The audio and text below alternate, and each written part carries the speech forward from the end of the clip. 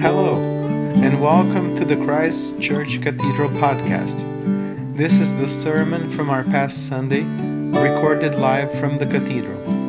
We hope these words will really speak to your heart and mind. My friends, I greet you in the name of Christ Jesus. Grace and peace to you. Amen.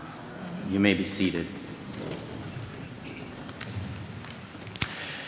With exiled Israel, I want us to hear once again the words of the prophet Isaiah, who says, "Let the wicked forsake their way, the unjust their thoughts, and return to the Lord, and he will have compassion.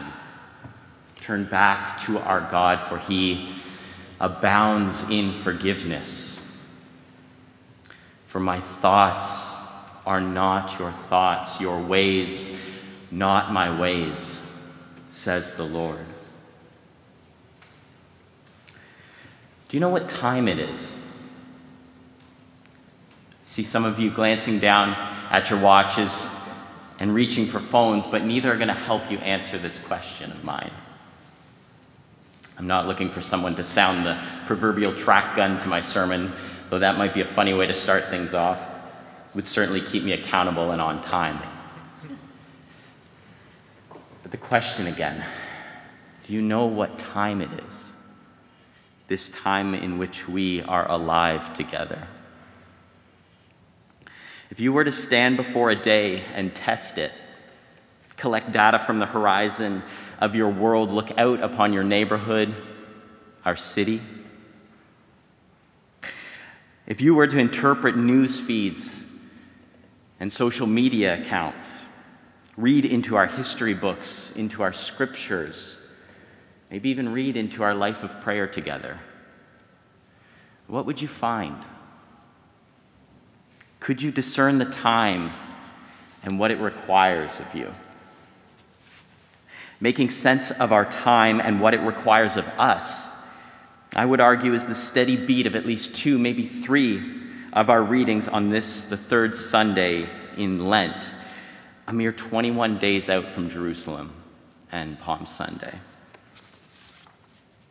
Only a breath before today's gospel reading, Jesus says this to the gathered crowd: "You can discern the appearance of the earth and the heavens. How do you fail to discern this time?" This critical moment, translates Sarah Rudin. The horizon and its weather patterns are like a signpost to his agrarian audience. His point is that the subsistence of their community depends, that is the very life of the community, depends on their ability to interpret the signs. The appearance of the earth and the heavens, you know how to discern, but this moment, Jesus questions, this season, this critical juncture, this appointed time, ton de kairon de touton in the Greek, how do you not know how to discern it? This astonishment front loads our passage this morning and bears its full weight, its full yield in the warning and parable that Deacon Rob just read in our hearing. And it's important, I would say, that we stand with that first audience, alongside them, and experience the force of Jesus and his teaching, his perplexity, perhaps. Much of life is about making sense of the time and acting accordingly. I wouldn't say that's news to us. But if we don't know the season and set forth the fruit it requires, as the parable puts it, then we'll be caught like a tree sleeping through the spring. My friends, we'll be in very real figgin' trouble. Figgin'? Fig tree? My friends, that was low-hanging fruit. Oh boy, that was the first joke, and maybe the last I'll ever put in a sermon, but joking aside, there seems to be, I would say there is, a thunderhead the size of a mountain on our horizon. Stand outside with me for a moment. Do you see it? Can you hear it? Can you feel it in the air? It is important that we be able to know what time it is, make sense of it, and act as it requires. Our world is making sense of the time, knowing full well that our lives depend on whether we can interpret it and act accordingly. I was shown a tweet the other day that said, "Read the signs and sacrifice what needs to be sacrificed." It was a call for climate justice or climate action. It's good to see you, Charles. It was a call for climate action.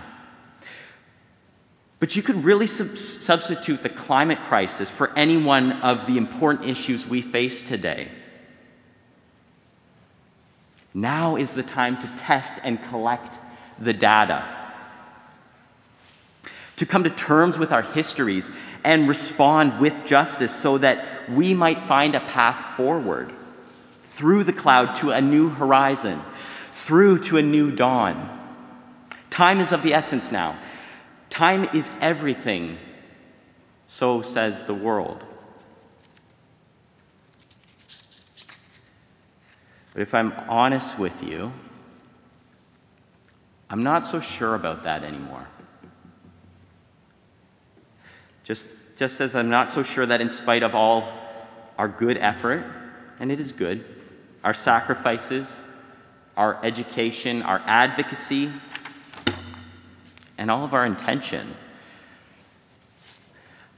according to the reading today, I'm not sure that we're bearing the fruit required of us, required of the season. The time and what it asks of us can be and is often misunderstood. Because if you look out upon our time as a problem to be solved, a massive knot, to change the metaphor on you, well, soon you'll want to start thinking your way through it. But as a knitter myself, I've come to see that what at first appears to be a loosening in one place of the knot often means a deeper tightening in another part of it. Knots are tricky things to solve, even trickier when you're buried in one. For instance, I've wondered about our hunger for justice. Despite all that we have accomplished in the name of it, and we have accomplished some things, are we not still very hungry? Can we sate this need? I find the scales of justice often swing, but rarely are balanced. I've wondered also about our thirst for connection. Despite our access to instantaneous communication, we are becoming more and more isolated from one another. We are at once overwhelmed by the suffering of the world and apathetic to the neighbor who stands before us. And again, the climate crisis, and listen to me with grace, I love you, my friends, but our Teslas, our travel mugs, us separating the cardboard from the plastic, it's just not going to cut it. The dissonance we feel, that catch in the throat, is an invitation to change course, to change the way we think about the time and what it requires of us. Because Isaiah's words couldn't be more true. Our lives are spent spending silver for bread that won't satisfy, ourselves for what doesn't sate, devising plans that won't deliver us. I wonder if we ought to come to terms with the futility of seeing the time as a problem to be solved, acting as if we had the moral capital to make up such a deficit. How is it that you fail to discern the time? Like his words, why do you see the speck in your brother's eye and ignore the log that is in your own? Both questions. Can you see how Jesus uses them like a hand hoe, like a trowel to loosen up your heart, your hidden life where the roots are, inviting you to repentance? In our gospel, metanoia is the word for repentance. It literally means to change your mind, to exchange your thoughts. In the Hebrew, shuv is shavo el Adonai, return to the Lord, as we heard in Isaiah. It's so embodied that it's rarely translated as repentance. It means to turn around, turn back. You're going the wrong way. According to our gospel reading, the work of repentance in the parable that Deacon Rob read, according to Jesus, is not our own work. Repentance is not our own work. Thanks be to God. In the parable, if we are the fig tree, then it's already too late. The season is upon us and still no fruit, at least the fruit that is required of us. Still, the vine dresser or the gardener doesn't seem surprised, only attentive, only willing to spend more time with us, only assuring us that it's okay to abandon the path, to leave behind the thought that our time is a problem to be solved. The answer to the time and its requirement of us is the death and resurrection of Christ Jesus, who is the highest and at the same time the lowest way and thought of the living God. Thanks, Charles. I agree. Yeah. My thoughts are not your thoughts. Your ways, not my ways, says the Lord. For as the heavens are high over the earth, so my ways are high over your ways, and my thoughts over your thoughts. Highest and lowest. We know this in our season of Lent, right? We know what Jesus says about his future on the way to Jerusalem.